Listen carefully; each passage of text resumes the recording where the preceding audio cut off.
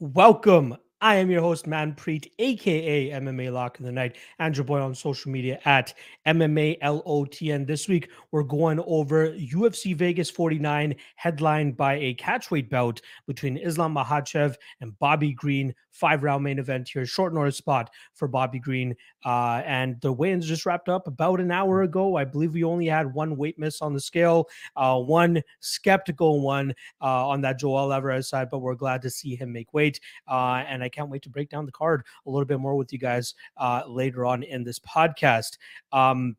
Yeah, I guess without further ado, I might as well just bring in my guest here, big time guest here. I'm very excited to have my guy on. Been Twitter DMing with him for a couple, I'd say a year, 2 years at this point in time. Love the guy, very sharp dude, one of the best in the game. Co-founder of MMA Junkie, used to work for The Athletic as well. I believe headed the athletic department as well. And now he's just a gambling degenerate like one of us, as well as doing gambling content himself over there in Virginia. Dan Stupp, ladies and gentlemen. Dan, how's it going, brother? Great. Thanks for the invite. I appreciate you having me on. It's good to be here. Absolutely. I don't think I've ever seen you really do any video content or anything like that, right? You're usually the guy behind the keyboard and doing up the typing and editing and all that stuff. Am I mistaken as to say that this is one of your first ever like video appearances? Yeah, no, I mean, I've done so. I was a pretty regular guy on MMA Junkie Radio back in the day with Yeah. George Goes and stuff. But and I've done some gambling stuff for our companies, over at Katina Media. But yeah, for the most part, this is kind of my first one, and I guess I should couch it by saying I'm not the sharpest handicapper, but I know who are the sharp handicappers, and I usually pay attention to what they're saying and try to get a little narrative in my head about how I'm going to bet on the fights, and have done fairly well, but definitely not the sharpest mind. But thankfully, we got people like you we can piggyback off of. I appreciate that, my man. But for sure, you have a ton of knowledge that pertains to the MMA game, and I think that's very valuable, especially when breaking down a card or even maybe picking up on things that the layman may not be able to pick up. But you put in years and years and years into this game, so I very much trust your insight and any type of information you have to lend. But I wouldn't be doing a damn good job of my podcasting world here if I did not kind of address the elephant in the room, which is one of the founding, or not the founding, one of the first OG members at MMA Junkie, leaving the nest officially as of tomorrow. You were responsible for actually hiring our guy John Morgan to work for you guys over there at MMA Junkie, and it's hilarious how this timing just worked out in terms of you coming on my show and him actually announcing it himself. I feel like he's one of the last guys over there from the original team of the MMA Junkie squad to actually end up leaving. What are your thoughts on that? Have you spoken to John? Anything you can tell us regarding that? Yeah, no, we were communicating last night, and catching up. I left Junkie, I guess about 2.5 years ago, not on the greatest of circumstances. We just kind of had a difference of opinion for kind of the direction the site should be heading. I think John kind of reached that breaking point too. But I don't know, just kind of hearing his announcement that he was leaving, it brought back such a rush of memories from the early days of MMA Junkie, when it really was just he and I kind of, trying to run a 24-hour a day news operation where, I didn't want to take a day off because that meant he was responsible for the entire day, and he didn't want to take a day off. And I founded the website with a couple other guys and kind of got it off the ground. Tom Cummins really focused on marketing, and Eric Foster focused on kind of the tech and stuff. And then, we all kind of did a lot of things. But from an editorial standpoint, I mean, John was basically one of the founders of MMA Junkie. He helped me put together kind of our editorial philosophy and kind of how we were going to approach the sport, which was, we cover it fairly, but at the end of the day, we're trying to celebrate the sport. We kind of grew up, in the sport in a different era too, where it was really fighting for credibility and even its life. Yeah. There were a lot of times where we worried that, there just wouldn't be a platform for the sport because no one wanted to really be involved in it. And, we look back now and the UFC going from, Versus to Eon TV for prelims to Facebook. But then you start getting into the Fox and the ESPN, and you realize, things are comfortable and safe. But in those early years, you really felt like you had to be an ambassador for the sport on top of being a journalist. There were still a lot of misconceptions about how unsafe the sport was, and not that it's a safe sport, but compared to some other ones, it really wasn't that outlandishly different. So anyway, I know that's a long-winded answer to your question, but really, I mean, seeing John leave MMA Junkie, it kind of feels like, George and Goes are still there from MMA Junkie Radio, and Matt Erickson and Mike Bond, who have all played, big parts of the website. But as far as kind of those really early UFC Junkie days, we weren't even MMA Junkie there at the beginning. John is definitely an OG. He's basically a co-founder of MMA Junkie, and obviously I wish him the best. There is nobody that I have ever worked with that loves and feels as much for MMA as that guy does. No, for sure. It's awesome seeing him at every single UFC card, pretty much, right? No matter if it's in Gdansk, Poland, or whether it's just up the street from him in Las Vegas, Nevada. It's awesome to actually see him be out there, and I can't wait to hear what he has coming up for him. I'm pretty sure he's going to announce it in the next couple of days as well, so that's pretty good. I wanted to put attention to it because I just feel it's not being talked enough about on the timeline or anything like that. Like, I definitely put him up there as one of the best journalists out there. Like him, Ariel Helwani, all those guys are Chuck Mindenhall, like all those guys are the top of the game. And I feel like it should be getting a little bit more coverage. But then again, there's a lot of stuff going on in the world right now, Dan. So I'm sure if it wasn't for other things going on, he'd probably be getting that shine. Yeah, if we didn't have World War III starting, we could pay a little more attention to the light shadow over there. But no, I mean, I should say the covering this sport is a grind. And those first 10 years of covering MMA, like it was wonderful in a lot of ways, and it kind of ruined me in a lot of ways. It makes you a very jaded person, and you throw on traveling 20 or 30 times a year, living out of a suitcase. I mean, it will make you the worst version of yourself. And the fact that it makes John the best version of himself just blows my mind. I mean, this guy is meant for this job. So hopefully we see him, somewhere where he can keep doing what he's been doing.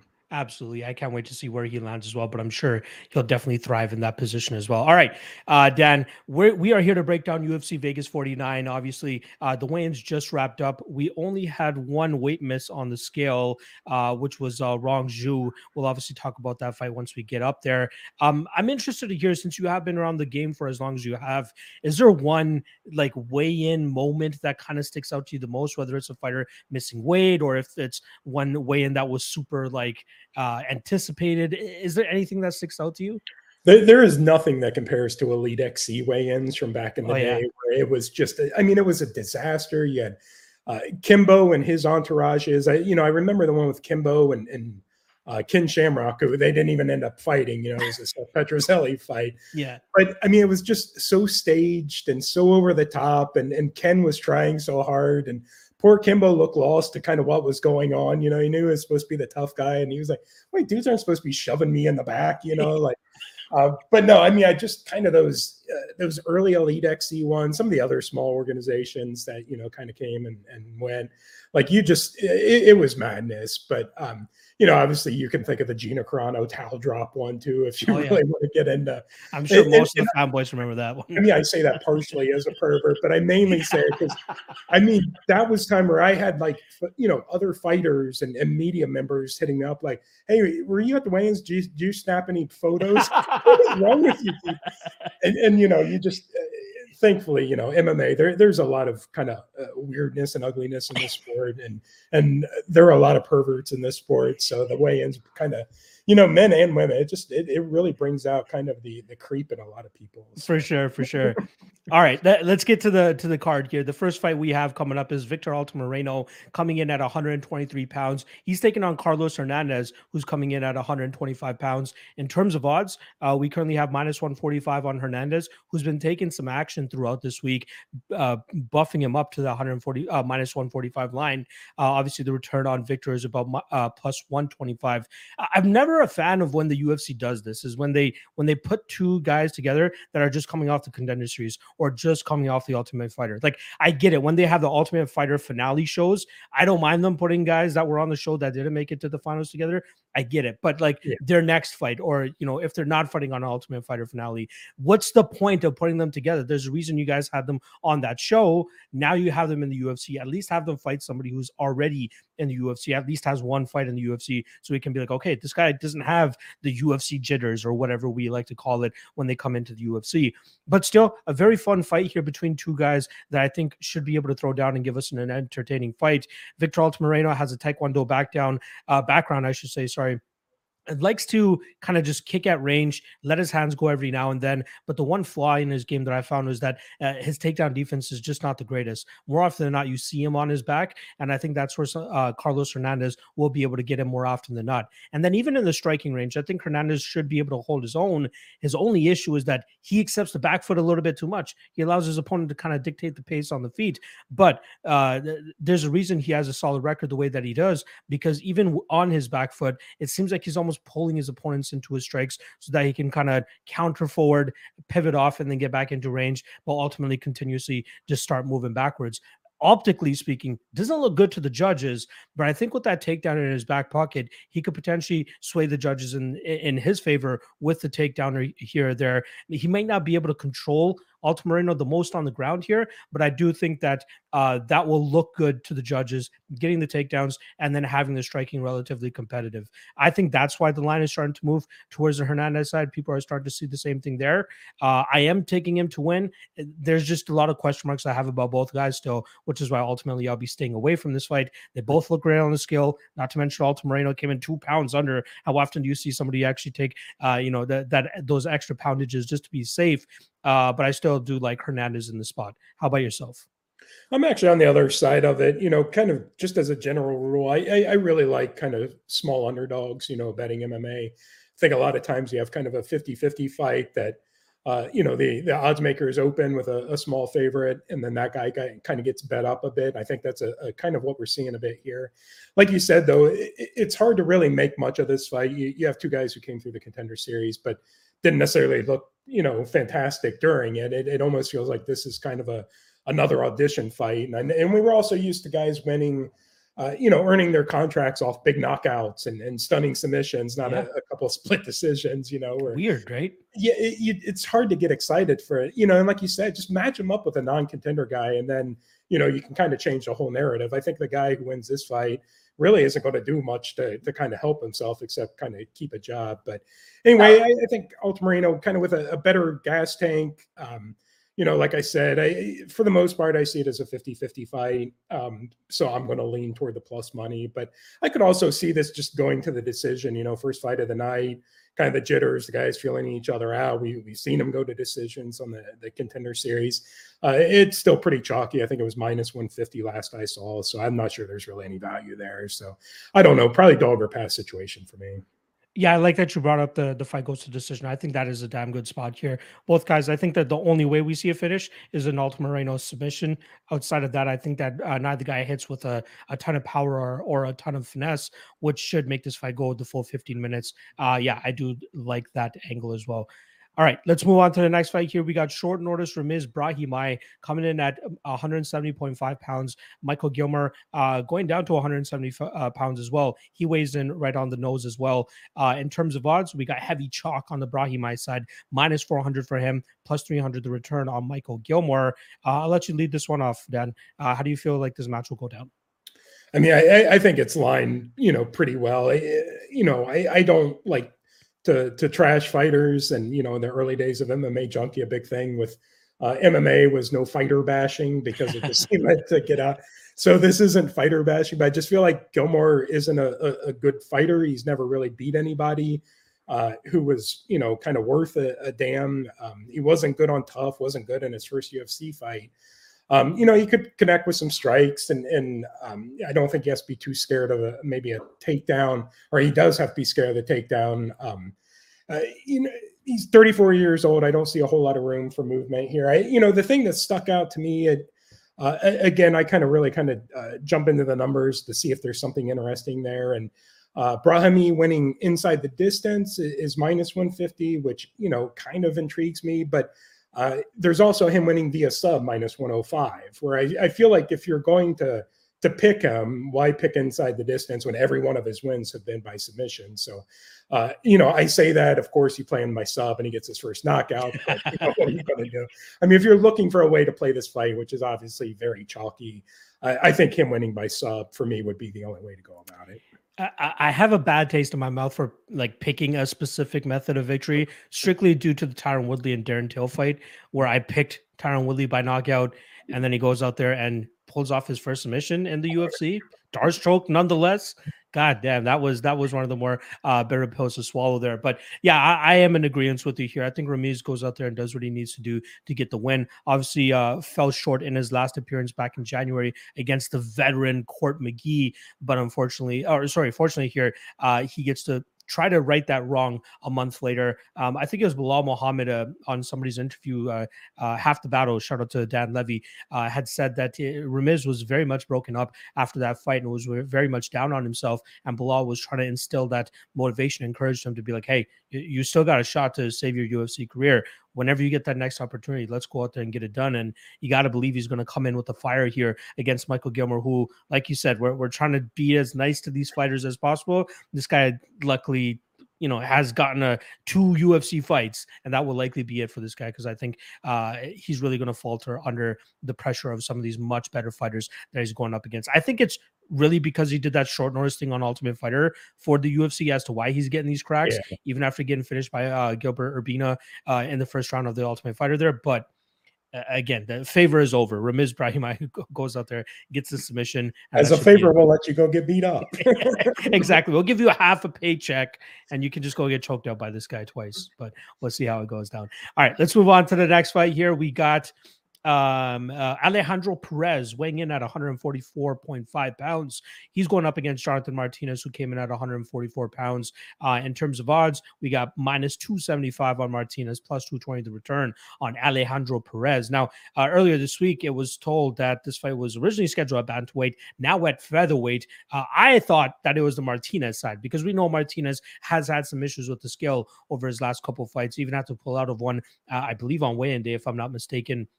But turns out that it was the Alejandro Perez side of things that wanted to get this fight up to 145 pounds, which I found interesting. This is his second fight back from that extended layoff that he had. Obviously, he was able to pick up a win in that comeback fight against Johnny Eduardo. 40-something-year-old Johnny Eduardo, still no idea why he decided to come back after his own extended layoff. But Alejandro Perez started slow in that fight, managed to get the fight to the ground in the second round, and then eventually found that beautiful armbar from that crucifix position, something we don't see every day in MMA. So shout out to him for that finesse of a finish. But here, I think he's completely outmatched against Jonathan Martinez, who a lot of people are saying that his issue is his durability, like getting knocked out. But when we go over his record, he only got finished by Davy Grant, right? Or at least by knockout by Davy Grant. So I think people just have that fresh in their mind. So they're like, okay, this guy's chinny now. But I think if he's able to establish that range, able to establish his movement and footwork as we know him for, he should go out there and style on Alejandro Perez and look all of that minus 275 that he's currently sitting at. So I don't mind Martinez here. I don't even mind chucking him into a parlay either. But I think if you're looking to bet him and try to get the best price possible, taking him to win by decision at plus 120 is not too bad of a gamble. My only concern for that would be, why did Perez decide to push this fight up to 145 pounds? And is that going to affect his durability in this fight? Maybe it's an injury, maybe, bad weight cut, whatever it may be. That's my only concern as to, potentially not playing that Martinez by decision line. But Martinez should roll here. Obviously, well coached up there at Factory X with our guy, Mark Montoya. And I think that they're going to put together a very good game plan to dispatch of the veteran Alejandro Perez, who I've always felt is underrated, but I feel like he's just going to be outmatched in this fight. Martinez is just too good, especially when he gets into his groove. How do you feel about this matchup, Dan? Yeah, I really can't get over the weight thing. I know we've got guys who, we kind of expect them to move to miss weight, or they kind of go about it in a calculated way, ahead of time, and we know they're going to come in heavy. I don't think this was a calculated play on Perez's part. I think something obviously went wrong. Whether it was an injury or just, body shutting down or whatever it was. But I mean, whatever it is, it doesn't bode well for him. If anything, I think it bodes extremely well for Martinez, who I think has struggled a bit, to get down to the limit. And knowing that, I just feel like that's such a huge mental issue you're taking off him, with the extra weight. And I don't think, I guess you could worry that, well, may mean that my opponent has an advantage. But again, he's not the type of guy who plays that game. So For that reason that, I was leaning obviously Martinez anyway. But with the weight stuff, it's hard for me to get beyond that. I actually kind of like him inside the distance at plus 200. I think that's a good way to go about it. Perez has some skills, but I think the main one's just kind of durability. Yeah. So there's part of me, initially I was looking at this as well, maybe it doesn't go to the decision, if he's tired, if something's going on, but I don't think it necessarily bodes well for Perez in any of those situations, which kind of made me lean toward Martinez inside the distance. So, I can understand the rationale of picking him decision, just, with the weight stuff and kind of those question marks. And I love a big plus number. So I'm a sucker for those. Hopefully you get to catch it this week, and we'll see how that goes for you, my brother. All right, let's move on to the next one here. A fight that's been talked about for the last couple months because it was scheduled, I believe, for back in November. We got Terrence McKinney weighing in at 156 pounds. On the flip side, we got Fares Ziam weighing in at 155 pounds. In terms of odds, we currently have, I believe, minus 115 for Fares and minus 105 for Terrence McKinney. Seems to be a pretty easy fight to break down in terms of, one guy wrestler, Terrence McKinney, even going to the extent of saying he wants to challenge Khamzat Chimaev to a wrestling match. Might be biting off a little bit more than he can chew there, but maybe that American wrestling will come through for him. And then on the flip side with Fares Ziam, solid kickboxer, really likes to use the range and distance and kind of let his kicks and combinations go from there. But the bet that I was originally looking at when they were first scheduled to fight each other was either the under 2.5 or the fight doesn't go to decision, which is currently now sitting at, let me just get the accurate number, because last time I looked it was minus 185. Fight doesn't go to decision up to minus 225 now. Under 2.5 is closer to that minus 175 range, depending on the bookie that you're using, of course. My only concern is if McKinney does start to slow down, as we've seen him slow down. Obviously, Sean Woodson was able to send his head into orbit with that flying knee on the Contender Series. But on the Fares Ziam side, if he plays it a little bit too safe, a little bit too calculated, and doesn't go for the kill in the second or third rounds, even with McKinney slowing down, that's what's kind of scaring me off that fight doesn't go to decision line anymore. But even with the prediction that I have here, which is McKinney round 1, I think he gets this guy to the ground, and I think he smashes him from on top. That would cash the fight, doesn't go to decision. But I wouldn't mind taking a little bit of a chance here on McKinney to win in round 1, which is currently sitting around plus 350. A little bit of a gamble there, but the majority of his wins coming in that first round. The guy has tremendous power when he's able to, posture up from full guard. Dan, you've been around the sport for a long time. Not often do we see somebody be able to knock anybody out from that full guard position. The last one that comes to mind is Curtis Blades elbowing Alistair Overeem's head into oblivion over and over again from that full guard. But Terrence McKinney, with his lanky frame and the way he's able to generate power from those spots, can just absolutely devastate his opponents on the ground. In terms of his striking, I think he's a little bit limited outside of he has a decent cross down the middle and a sneaky head kick that he's been able to knock out a couple people with. I'd be surprised if Ziam gets lulled into one of those, but I do think that we'll see McKinney land the takedown here, and then from there he should be able to dominate from on top, eventually finding that finish. Do you see this fight any differently? How do you see this one going down? Not really. You may have kind of talked me into playing the round 1, because kind of the way I was going about it was, McKinney, last I saw, I think best I could see, well, I'm looking at it now, plus 105, plus 108 looks like the best you're going to get. It's kind of hard to get excited about that. So I was looking inside the distance at like plus 190, plus 200. I just don't see him winning unless he probably wins inside the distance. I could see him start giving away the second and third round. Like you say, he just gets a little tired. And so if I'm going to play McKinney, it was probably inside the distance. But honestly, the more I think about it and kind of what you said, I really don't even like his chances beyond round 1. So that may be the play. And honestly, I'm surprised that's not, a little chalkier, that they, didn't take into account kind of the recent string of wins. I don't think there's kind of any reason to think that if he keeps winning or wins this fight, it's not going to look like the other recent ones that he did quickly.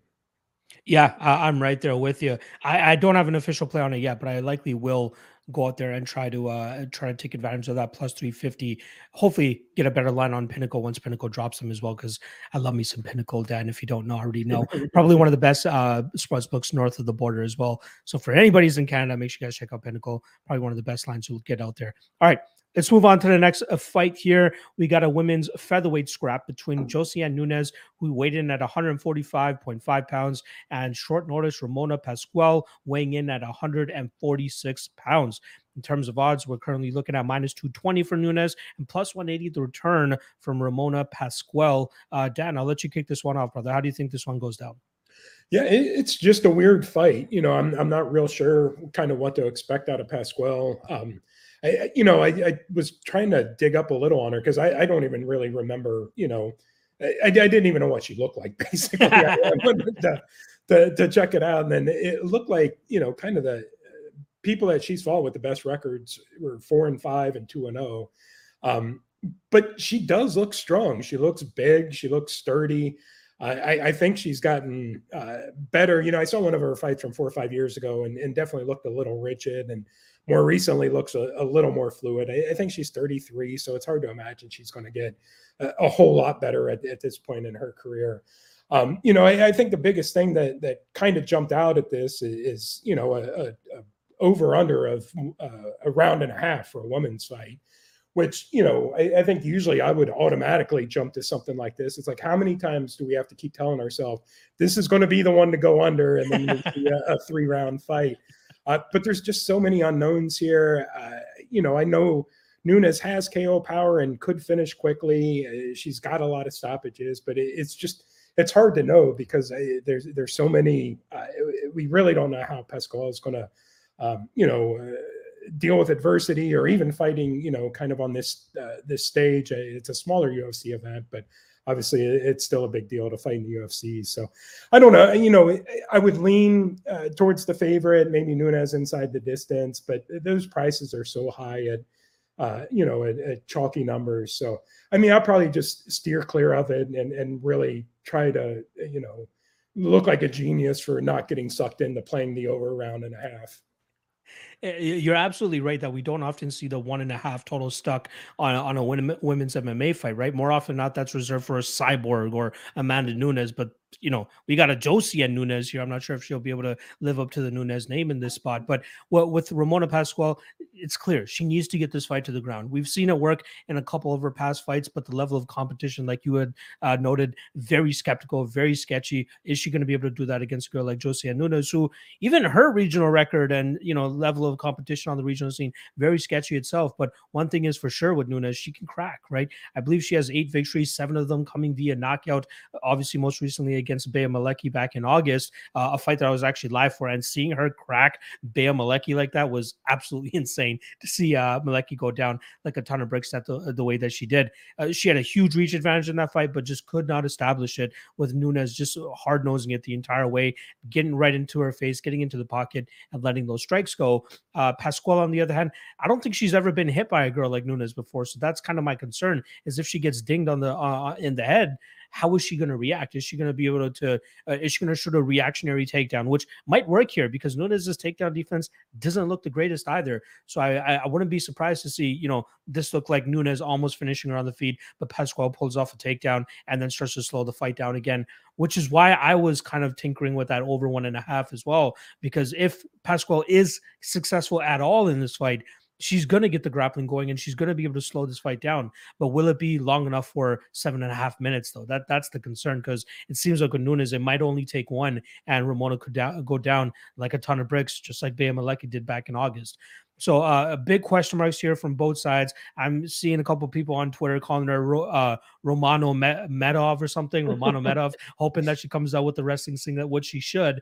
I just don't have the cojones to go out there and bet that plus money on her. If I were to take the shot, I'd assume that she wins this fight via decision just by using her grappling and just kind of maintaining that top position. And that line is currently sticking at plus 360, plus 400, depending on the spot you're looking at. I think that would be the best prop to take. Otherwise, taking Nunes to win inside the distance has worked out 7 out of 8 times. I think it probably could work out here as well with against Pascual. Nunes via knockout currently sitting at minus 115 or plus 100, depending on where you're looking at. As a prediction, I'm going to go with the Pascual side. I think we see her bring out that wrestling singlet, drag this fight to the ground. The only bet that I'm kind of intrigued by is the over 1.5 at minus 140, minus 135. But you're going to get sucked into it. You can't. I don't know, Dan. I'm trying my best not to. As of right now, I only have 3 official bets, and I don't know if I want to make any more. We'll talk about them when we get to those fights as well. But goddamn, I hope I don't get sucked into this over 1.5. All right. Let's move on to the prelim headliner here. This is where we had the lone weight miss on the card.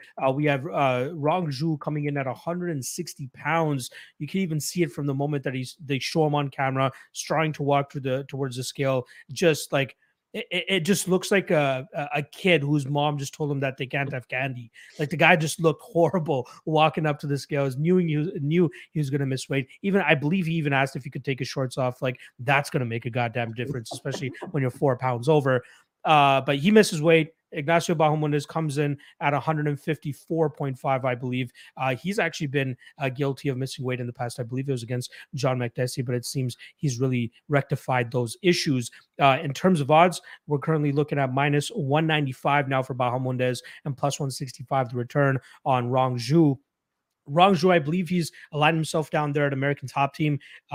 Solid guys, solid training camp over there, but I wonder how much they're really going to be able to do for his overall game. Came out flat in his UFC debut against Rodrigo Vargas, where he pooped the bed as a minus 250 favorite that night, if I'm not mistaken. And then in his next fight, takes on short notice Brandon Jenkins and absolutely puts a beating on him, eventually finishing him with mere seconds left in that third round. From his regional tape, seemed like a power puncher, right? We go through his record, has a lot of knockout victories, but another big kind of red flag is just level of competition there is not the greatest. It kind of just, makes you wonder how he's really going to work out in the UFC once he starts taking these steps up in competition. And I think that Ignacio Bahamondes is a legitimate step up in competition. Bahamondes obviously himself fell flat in his UFC debut against veteran John Makdessi. But the one thing that I liked from that fight, even after getting cracked in round 1, he continued to bring the heat in round 2 and 3. He was not deterred by losing that first round. And even though he still ended up losing a decision that night, I still like the fact that he went out there and landed 75 significant strikes over the next 10 minutes, going to show that this guy is a fighter, man. He likes to go out there, he likes to throw volume, and he will not be deterred by anything or any success that his opponent has early. Very simple for Zhu Rong here. I don't think he can match the pace of Ignacio. So unless he wants to kind of just bite down on the mouthpiece and try to knock out Ignacio, because Ignacio, that is one of his flaws. He is very hittable. Other than that, I think Rong Zhu needs to drag this fight to the ground. But from the takedown defense that we've been seeing from Ignacio, I'm pretty much sold that it's going to be very difficult for Rong to actually drag this fight to the ground. I believe Roosevelt Roberts went 0 of 12. I apologize. Roosevelt Roberts went 0 of 12 on takedown attempts against Ignacio Bahamondes, and I'd be surprised if Rong Zhu actually has more success than what Roosevelt was trying to get going there. Outside of Rong Zhu rocking him and hurting him on the feet, I just think he's going to get out volume. I think he's going to get punished with the output, with the strikes, the combinations. It all looks so fluid and so good from the Bahamondes side. I do like Bahamondes here a decent amount. The only thing is just his hitability and his potential of getting his chin cracked. He's never actually been finished by knockout, which is interesting to note, especially with how much he gets hit. But that is a bit of a concern here. I'd still go Bahamondes by decision, which is currently sitting at plus 165. And with the obvious weight miss here from Rong Zhu, let's see how that actually impacts his durability in this fight. I'm not sure how much, maybe you can even speak on this. Do you feel as though that is kind of a big red flag and could impact his durability? And then ultimately let me know how you see this fight going down and who wins. No, it's funny you asked that. I was going to say, I was leaning Bahamondes via decision or maybe the over 2.5, even though that's a little chalky too. But I feel like kind of that whole narrative of both of these guys are durable. I think Bahamondes has the advantage, but Zhu is durable enough. But kind of with that weight miss, it's so hard to tell. Like you say, he looks so dejected. I don't know, if some guys really feel like that's a shameful thing, and he kind of had that look on his face, like so maybe that's in his head. So I don't know. I feel like I was kind of stretching a bit, looking for a way to play this to go to decision, either fight winning by decision or over 2.5. But with that weight miss and just not knowing how that's going to affect. I mean, he's a really young guy too, and I know some guys take that as such a shameful thing when they hear all these veterans talking about like that's your one job and stuff. So again, I'm probably getting a little into the weeds reading into this, but kind of being on the fence to begin with. And now with the weight miss, it's such a red flag. I just kind of want to stay away from it. Yeah, in terms of an actual prediction, are you still on the bottom one, I said? Yeah, yeah, I was kind of before, and now with the weight miss on top of it, definitely leaning toward him. I don't know if there's much value in betting him straight up, so you try to find another way to do it. And I feel like kind of any idea you had for how he's going to win kind of goes out the window with the weight miss. Yeah, that's always difficult. Again, we'll speak about it in the main event as well.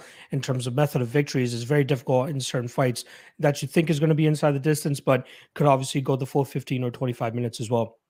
All Well, right, it that's sucks a too when you bet them to win inside the distance and they dominate for 15 minutes, two or three times, the rest in there ready to pull off, yeah. backs up. Like it seems like every time I bet a distance, I know it's selective memory, but man, it burns. Oh no, I know exactly what you mean. There's always those close. Whether you're betting an under, if I doesn't go to decision, by decision, whatever it is, there's always those moments where it's like, oh, I want just throw two more punches, throw two more punches. That's all you need. All right.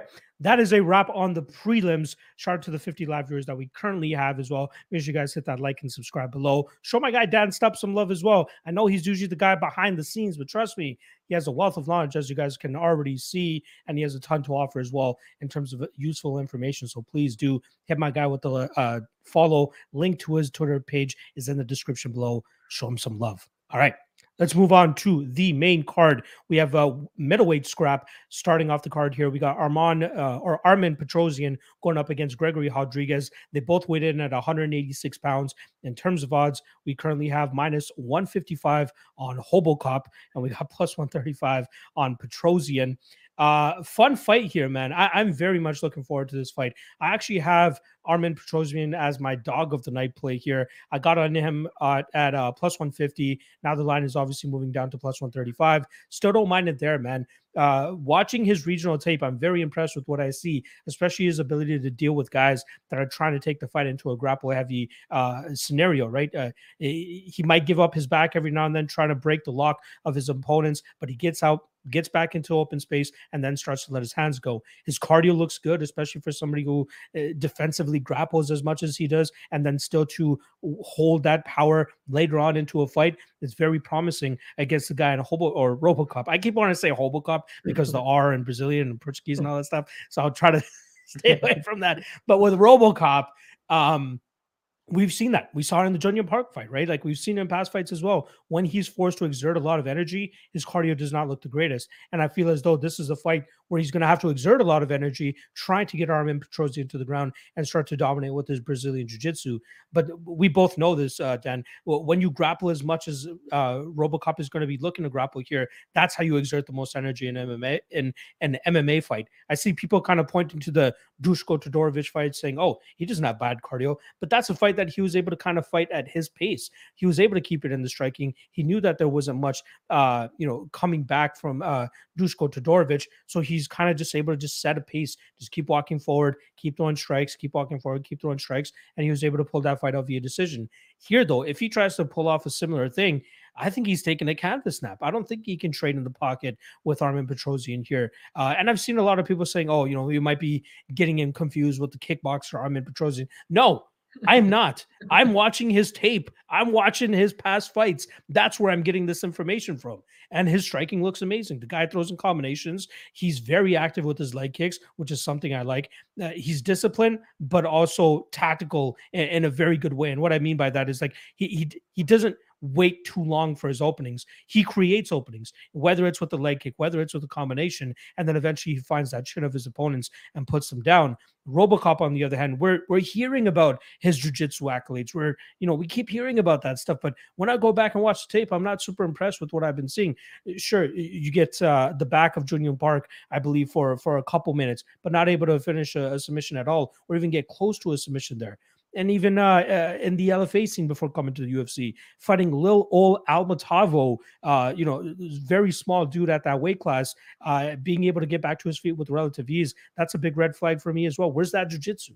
He might showcase it here, don't get me wrong, but knowing that he's working with high-level wrestlers, this is Petrosian I'm talking about, knowing that he's working with high-level wrestlers, I feel as though he's going to be able to stop most of the takedown attempts and then keep this fight on the feet, get back to his feet, and then get back to work with his striking. Last thing I would say about this fight, and then I'll bring it on over to you, Dan.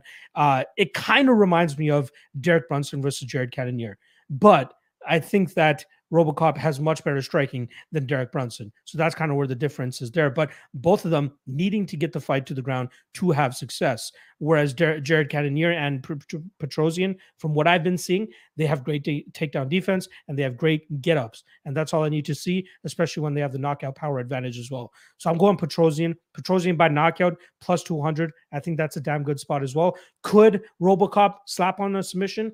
It's possible. And at plus 450, not a bad hedge opportunity as well. If you're a little bit too scared that he will actually get the takedown here. But I'm on the Petrosian side. I think he has a super fantastic debut here. Knocks out RoboCop in the second round.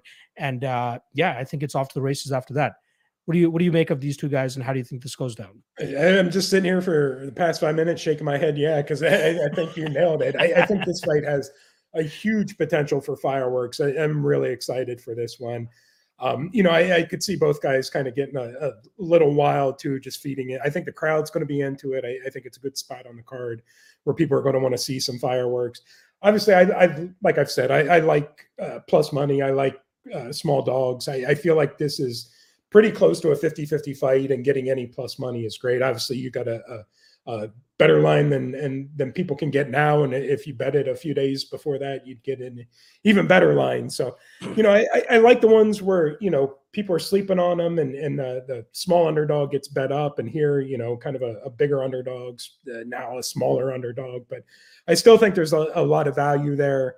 Kind of any of the plays, the over goes to decisions, pretty chalky. But I like Petrosian straight up, and I think in the small cage too, we're going to see a lot of fireworks here. I like it. And just further to your point about small underdogs, shout out to betmma.tips, great tracking website, probably one of the best sites that I use. They have a statistic out there that shows the performance of people from, big favorites, slight underdogs, and big underdogs. The most profitable range is the slight underdog, and the most, where people take the most losses is a slight favorite. I'm not saying it is, important in regards to this fight specifically, but just as a general rule of thumb, most people lose money on that slight favorite. Most people make money on the slight underdog. We'll see if this weekend as well we can, bring further proof to that statistic and see our guy Arman Petrosian get his hand raised. All right. Let's move on to the next fight here. Another Arman with an A this time. We got Arman Tsarukyan going up against Joel Alvarez. 156 for Arman Tsarukyan and 156 on the nose for Joel Alvarez on his second attempt. First attempt with the shorts on, cracks 156 and a half. Never knew underwear could weigh 0.5 pounds, but here we are weighing in at 156 pounds. Joel Alvarez makes the weight. In terms of odds, we got minus 220 for Tsarukyan, plus 180 for Joel Alvarez. Alvarez was hanging closer to plus 270 before the Spanish army came in and invaded that line and absolutely drove it down to plus 180. Very fun fight, very volatile fight, I must say. I am officially picking Alvarez as my pick to win this fight. But I hate myself for even picking against a guy like Tsarukyan, who I've said time and time again, one of the best 155 pounders on the planet. But I think that this could be a very interesting stylistic matchup, given the obvious height advantage for Joel Alvarez, obvious size advantage for Joel Alvarez, and just obvious nastiness advantage. You know what I mean? The guy goes out there and puts absolute crazy shots together.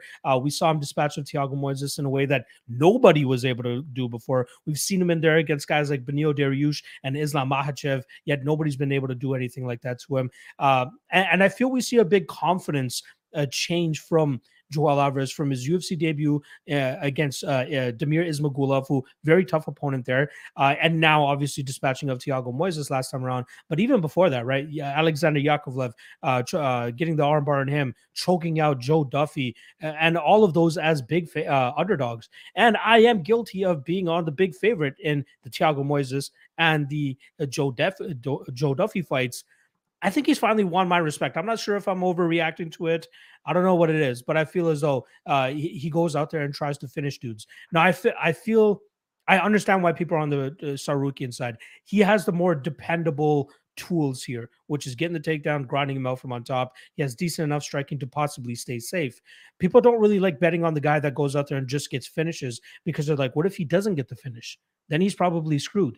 But I feel like they're just not giving enough respect to the guy that's going out there and getting the finish, like Joel Alvarez is, right? And there's going to be a lot of space for Arman Tsarukyan to cover here to try to get his striking off and then eventually get that takedown.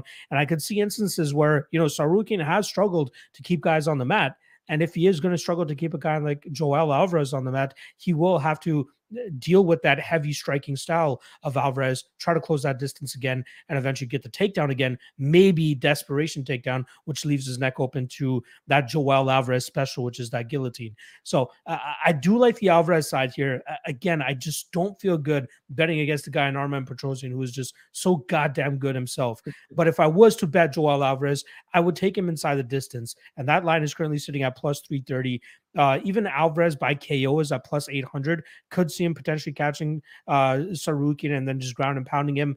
And then on the Tsarukyan side, if you like Tsarukyan, I think Tsarukyan by decision at plus 180 would be the way to go here. Minus 220 in hindsight might seem like a gift if he does go out there and just implement his game plan the way that he normally does. But man, Joel Alvarez is just so goddamn scary, Dad. Am I too high on Joel Alvarez? What are you seeing here?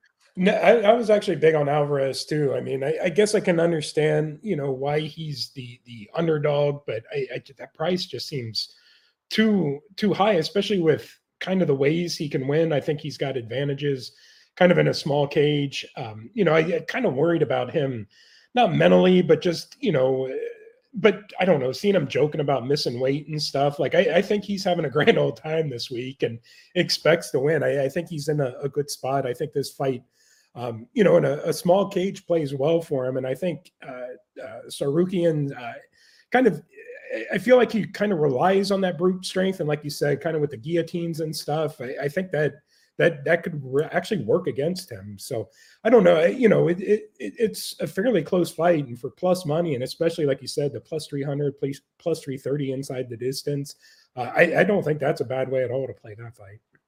Yeah, this should tell us a lot about both guys here, especially on the Alvarez side. I hope we do get to see this fight extended a little bit just to see what we're truly getting with Alvarez. But yeah, easily, I got to say that this is the people's main event. A lot of people very much looking forward to this fight. And if I'm not mistaken, I heard some rumblings that there was a good chance that Tsarukyan was not going to accept his fight if Alvarez came in overweight. Thankfully, we're not going to have to find out whether that was true or not because our man made the weight. All right. Let's go on to the next fight here. How we go from Tsarukyan Alvarez to Ji Yoon Kim against Priscilla Cachoeira. I don't know, Dan. I don't know how we ended up here, but here we are. In terms of weight, we got 126 from Kim, 125 from Cachoeira. In terms of odds, we got minus 160 on Kim, plus 140 on Priscilla Cachoeira. The over right now is actually kind of intriguing to me at minus 200. Seems to be a little bit of a steal, especially in a women's MMA fight that will more than likely be taking place on the feet. I get it. Cachoeira has a little bit of knockout power, but I think that Kim moves well enough that she should be able to stifle that knockout power and then just let her kind of pitter-patter striking go. I'm seeing love for Cachoeira out there, and I think a lot of that is instilled from the Molly McCann victory, how she was able to beat Ji Yoon Kim last time around. Pretty much using the type of strategy that Cachoeira is going to use. Move forward, try to close the distance, try to get out some strikes, rinse, repeat, try to find the knockout. But the difference between Molly McCann and Priscilla Cachoeira, McCann's a lot more agile. She likes to move a little bit more. She's a little bit more bouncy on her feet, and she can close that distance a lot better than what Cachoeira will be able to.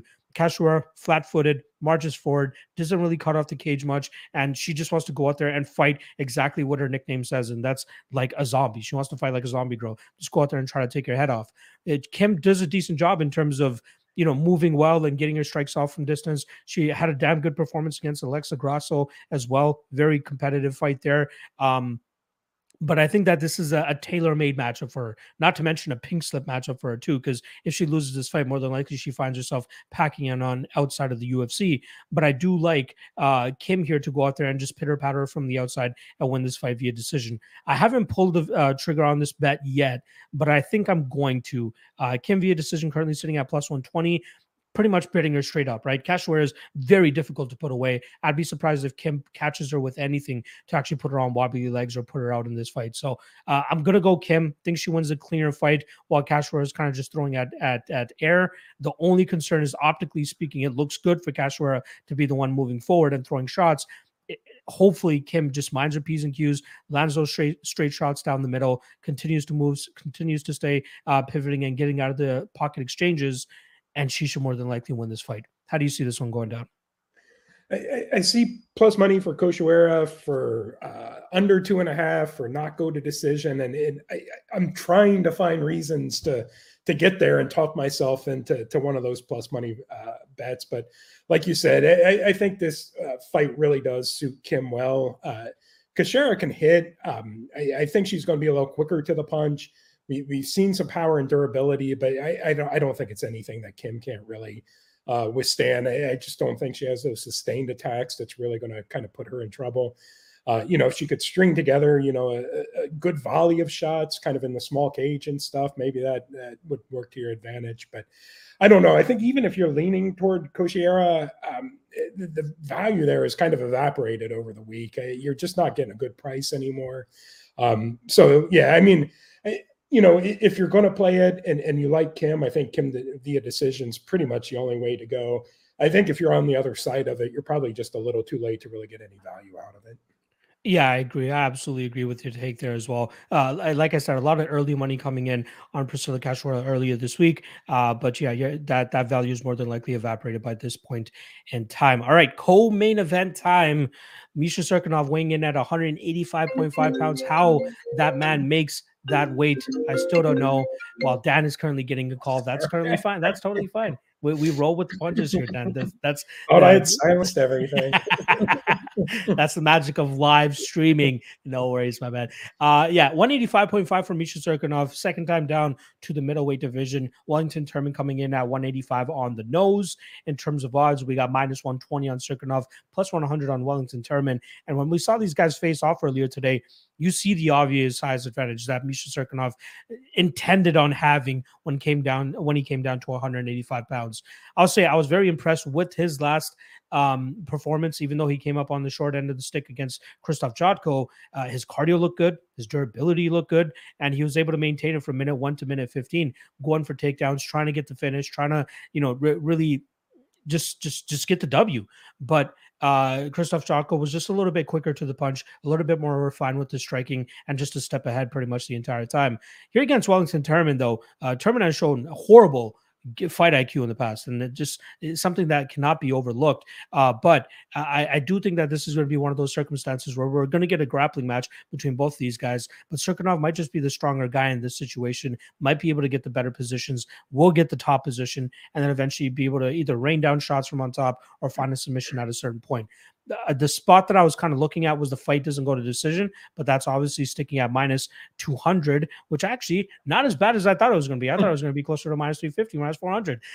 So I kind of talking out a turn right there. But my concern there is if they do nullify each other on the ground and this does become a 50-minute grappling match, that is absolutely a possibility. But Misha Cirkunov fights to finish, and that's what I respect about the guy. Wellington Turman might be able to to tango with him here on the ground, but I think at a certain point we'll see Cirkunov either land some big shots from on top or wrap up an arm triangle choke, whatever it might be. I do think he'll be able to get that finish and bring this on home. So even Cirkunov inside the distance that is currently sitting at plus 150. I don't think that's a bad look either. But yeah, I'll go with Cirkunov to get his first win in the middleweight division. How are you seeing this one? Yeah, I've kind of gone back and forth on this fight. I was actually pretty big on Turman earlier in the week, but like you said, I think at weigh-ins it was obvious why Cirkunov dropped the weight class. Like, we get it now. You see that he's the bigger guy. He can use that that advantage. I didn't think that at least physically he didn't look that great the first time he cut. I think this time around he's probably a little more comfortable, and that the comfort kind of at the weight now, the clear size, and like you said, I think Turman doesn't always fight with the smartest IQ. I think you kind of throw all that together in what's basically a 50-50 fight, and it's hard not to go with the small favorite in this one with Cirkunov. I like it. I like it. The placement on this of this card in the co-main event slot has me kind of scratching my head. I mean, it's obvious you should be going with Joel Alvarez versus Arman Sarukian, but apparently the UFC does a ton of research on where their numbers peak at during their cards, and where they should be putting certain fights. So maybe they know something. Maybe they know that people like to go to the bathroom during the third fight on the main card, which is why they put Ji Kim and Priscilla Cachoeira there. Who knows? But they're a multi-billion-dollar company at this point in time. So apparently they're doing something, right? We'll see how that turns out. All right. That brings us to the main event, and reminding the 100 live viewers that we currently have in here. Make sure you guys hit that like and subscribe, and show my guy Dan some love as well. His Twitter account is linked in the description below. So make sure you guys show him some love. Absolute OG of the game. And it is an absolute pleasure to have him on breaking down this card with me. All right. Main event time, 160-pound catch weight. We got Islam Makhachev weighing in right on the nose at 160. Bobby Green weighing in at 158 pounds. Apparently cutting 30-ish pounds over the last week or so to try to make the weight. Absolutely insane. What a G of the game, right? Bobby Green fighting 2 weeks ago against Nasrat Haqparast. Picks up a great victory that night. One of his best in terms of just absolutely butchering his opponent that night, trading in the pocket with him and just landing combinations, really hurting Nasrat Haqparast, not finishing him.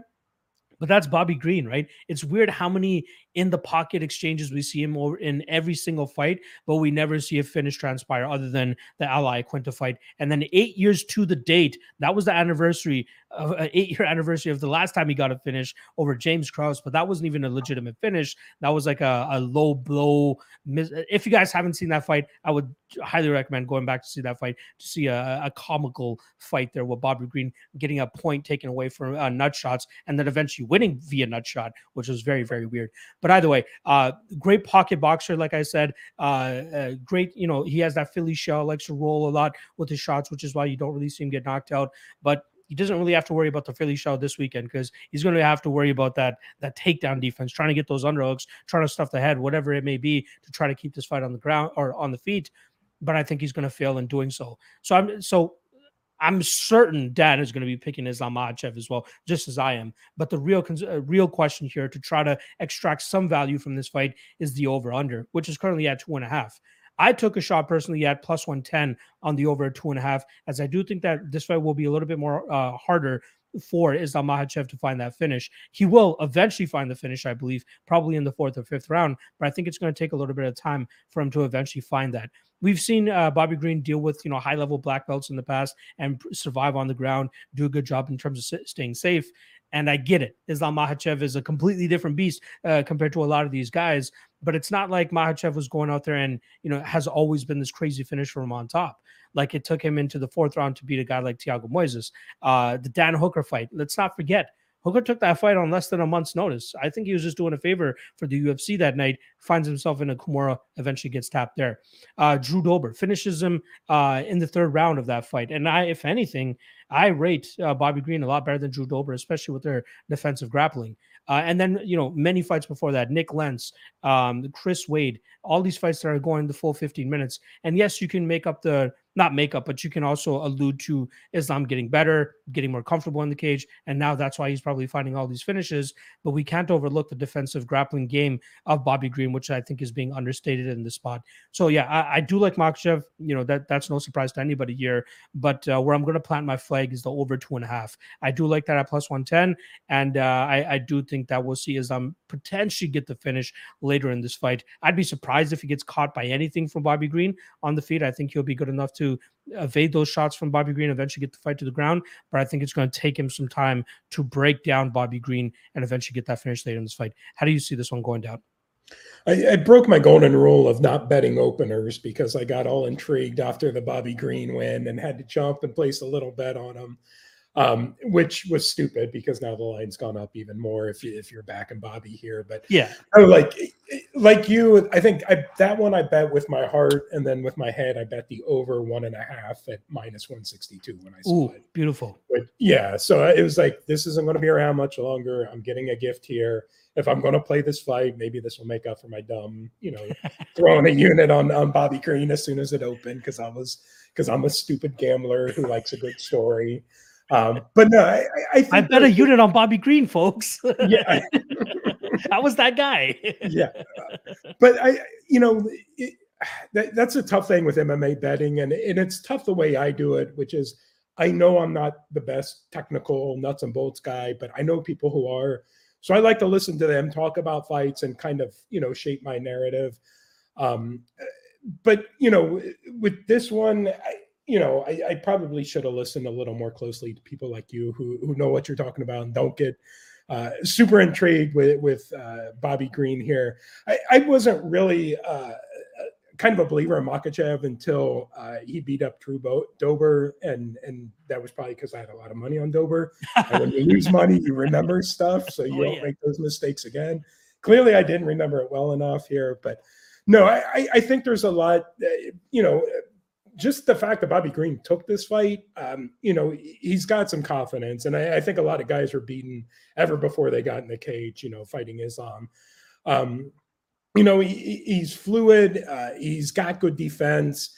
It's a small cage. He's going to get taken down, but I don't think he's the type you can just smother for extended periods of times. He's crafty enough. He's clever enough. For me, it's just that race to get to 2.5 or to 7.5 minutes in the fight. And I think he's veteran enough. He's savvy enough. He's got the confidence. I'm confident he can get past a round and a half. Beyond that, my confidence of him actually pulling off the upset starts to wane a little bit. But I do like the over round and a half. And I think, it's clear that Islam's the favorite here. I think, he's going to win, obviously, more times than he doesn't. But I can't fault you if you think there's a little value in that Bobby Green line, even if there's not a clear path to victory, Yeah, honestly, I think if you want to get the most juice for your squeeze, you got to go with Bobby Green via TKO. And I know he's not relatively a big finisher, but it's hard to see him winning minutes in this fight. Like if he's able to keep this as a 25-minute kickboxing match, sure, he probably wins this fight, but I'd be mystified if he's able to keep this fight on the feet for longer than 4 minutes or even 3 minutes. But Bobby Green via KO would probably be the way to go. But yeah, I'm glad that we're both on the over here as well. You do have the over 1.5. Do you like the over 2.5 just as much, or what are your thoughts on that? I was just actually pulling that up to see it's plus money. It looks like you can get a plus 105, plus 115 if you can find it. There's probably still a little value in there, but for me, I wish you could do maybe over 2 rounds. I just feel like by that third round, maybe he starts to find a stride and figure out kind of how to keep him down. But any main event fight, I feel like almost anybody, can drag it out for a round and a half, especially a guy like Bobby Green. But for sure, 2.5, I'd be a little more hesitant. I wish I went with the 1.5 as well when it was still sticking around there. But now at 2.5, I'll still take it. I'll take that small plus money gamble, and hopefully it plays off this time around. All right. That is a wrap on the predictions and breakdowns. The last thing we like to do on the show is give the lock of the night play, or the most confident play that me and Dan have on the card. I have no lock of the night play on this card. This is a very sketchy card from a betting perspective. My biggest play right now is 1.5 on Armen Petrosyan at plus 151. Besides that, I have 1 unit on Jonathan Martinez plus Ignacio Bahamondes parlay. That's also for plus 110. And then I have a unit on the over 2.5 on Islam Makhachev and Bobby Green at plus 110 as well. I got no lock, but if I were to give you guys one, the one that I feel most confident about would probably be Bahamondes and Martinez parlay, roughly around even money. If you can get that, I think that's a decent spot. I might add to that. I might add another unit to that just because, again, it is probably the one that I feel best about. And with the weight miss here from Rong Zhu, kind of gives me a little bit more confidence on the Ignacio side. I was thinking of playing the decision prop for Ignacio, but I could see the finish transpire here as well, in case Zhu Rong did leave a lot of him in that sauna and on the scale. Dan, what do you like the most? I like that over 1.5 in the main event, but obviously that's long gone. People aren't going to get that. Honestly, I think there's a lot of value in McKinney inside the distance. The fact that they're giving you basically twice the return betting him straight up versus inside the distance. I love when there's discrepancies like that, when there's a big discrepancy between like over 2.5 rounds and goes to decision. Where they give you So I think there's some value there. I really like your in the first round play too. I think there's a lot of value there. Um, I think the other one that stuck out to me was Alvarez. I just think, at that dog money, I think he wins that enough to make that a good long-term bet. If you could bet that 100 times, I think you're going to come out ahead more often than not. And I just don't think you find, I feel like it's close to a 50-50 fight, and it's hard to find plus 80. And I know a lot of that value is, some of the value is gone already, but I think that's a great price if you're looking for, some dog money. There you go. It seems like there's going to be a lot of dogs barking on this card. Hopefully, it's not Perez or Zhu Rong, but we'll see how that goes down. Dan, honestly, I appreciate you taking out time and doing this, breaking down the card with me. I had a ton of fun. Hope you did as well. I'll give you the platform one last time if there's anything you want to plug or say, and then I'll wrap this thing up on the back end. Yeah, I'm on Twitter, DANNSTUPP. I tweet some gambling stuff. But if you're in Maryland or Virginia, the area, I actually run playmaryland.com and playvirginia.com. Great place to get some information about legal sports bets and things like that. So, but otherwise, just come find me on Fight Night on Twitter. I'm usually hanging around making dumb jokes. And then don't forget, at Dan Stupp, don't forget the extra N. Don't forget the extra N from my guy Dan Stupp there. And also, if you're finding yourself on the hiking trails in Virginia somewhere, I'm sure you'll see my guy Dan over there too, as he's an avid hiker as well. So yeah, very much like seeing some of those pictures that you post whenever you go out there in nature as well. Dan, once again, appreciate you coming on and doing this. Good luck on your bets and wagers tomorrow as well. Appreciate everybody that joined us live for the show. Anybody that's watching on the repeat as well, make sure you guys hit that like and subscribe. Show my guy Dan some love as well with his Twitter handle in the description below. And yeah, good luck on your bets. I will see you guys again tonight, 7 p.m. Eastern on Instagram at MMALOTN for an IG live where I talk to you guys, going through as many of you guys as I can in 60 minutes, hearing what bets you guys have for tomorrow. Then 9 p.m. I'm going to be on with my guy, Narco Cop and Jeek Bay. We're going to be doing the Lambo Plays podcast where we give you guys a plus 500 or better for every single fight, seeing what we can uncover and hopefully make you guys some extra money with some plus money plays. And lastly, 1 p.m. Eastern tomorrow, Fight Day live chat right here on this channel, taking all last minute questions, comments, and concerns from the live chat. Ton of content, and we're 24 hours away from the fights. That's how your boy rolls. That's how we keep growing. Appreciate everybody checking out the show. Dan, once again, love you for coming on.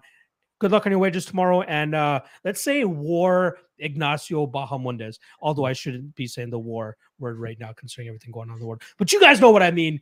Good luck on your bets tomorrow, folks.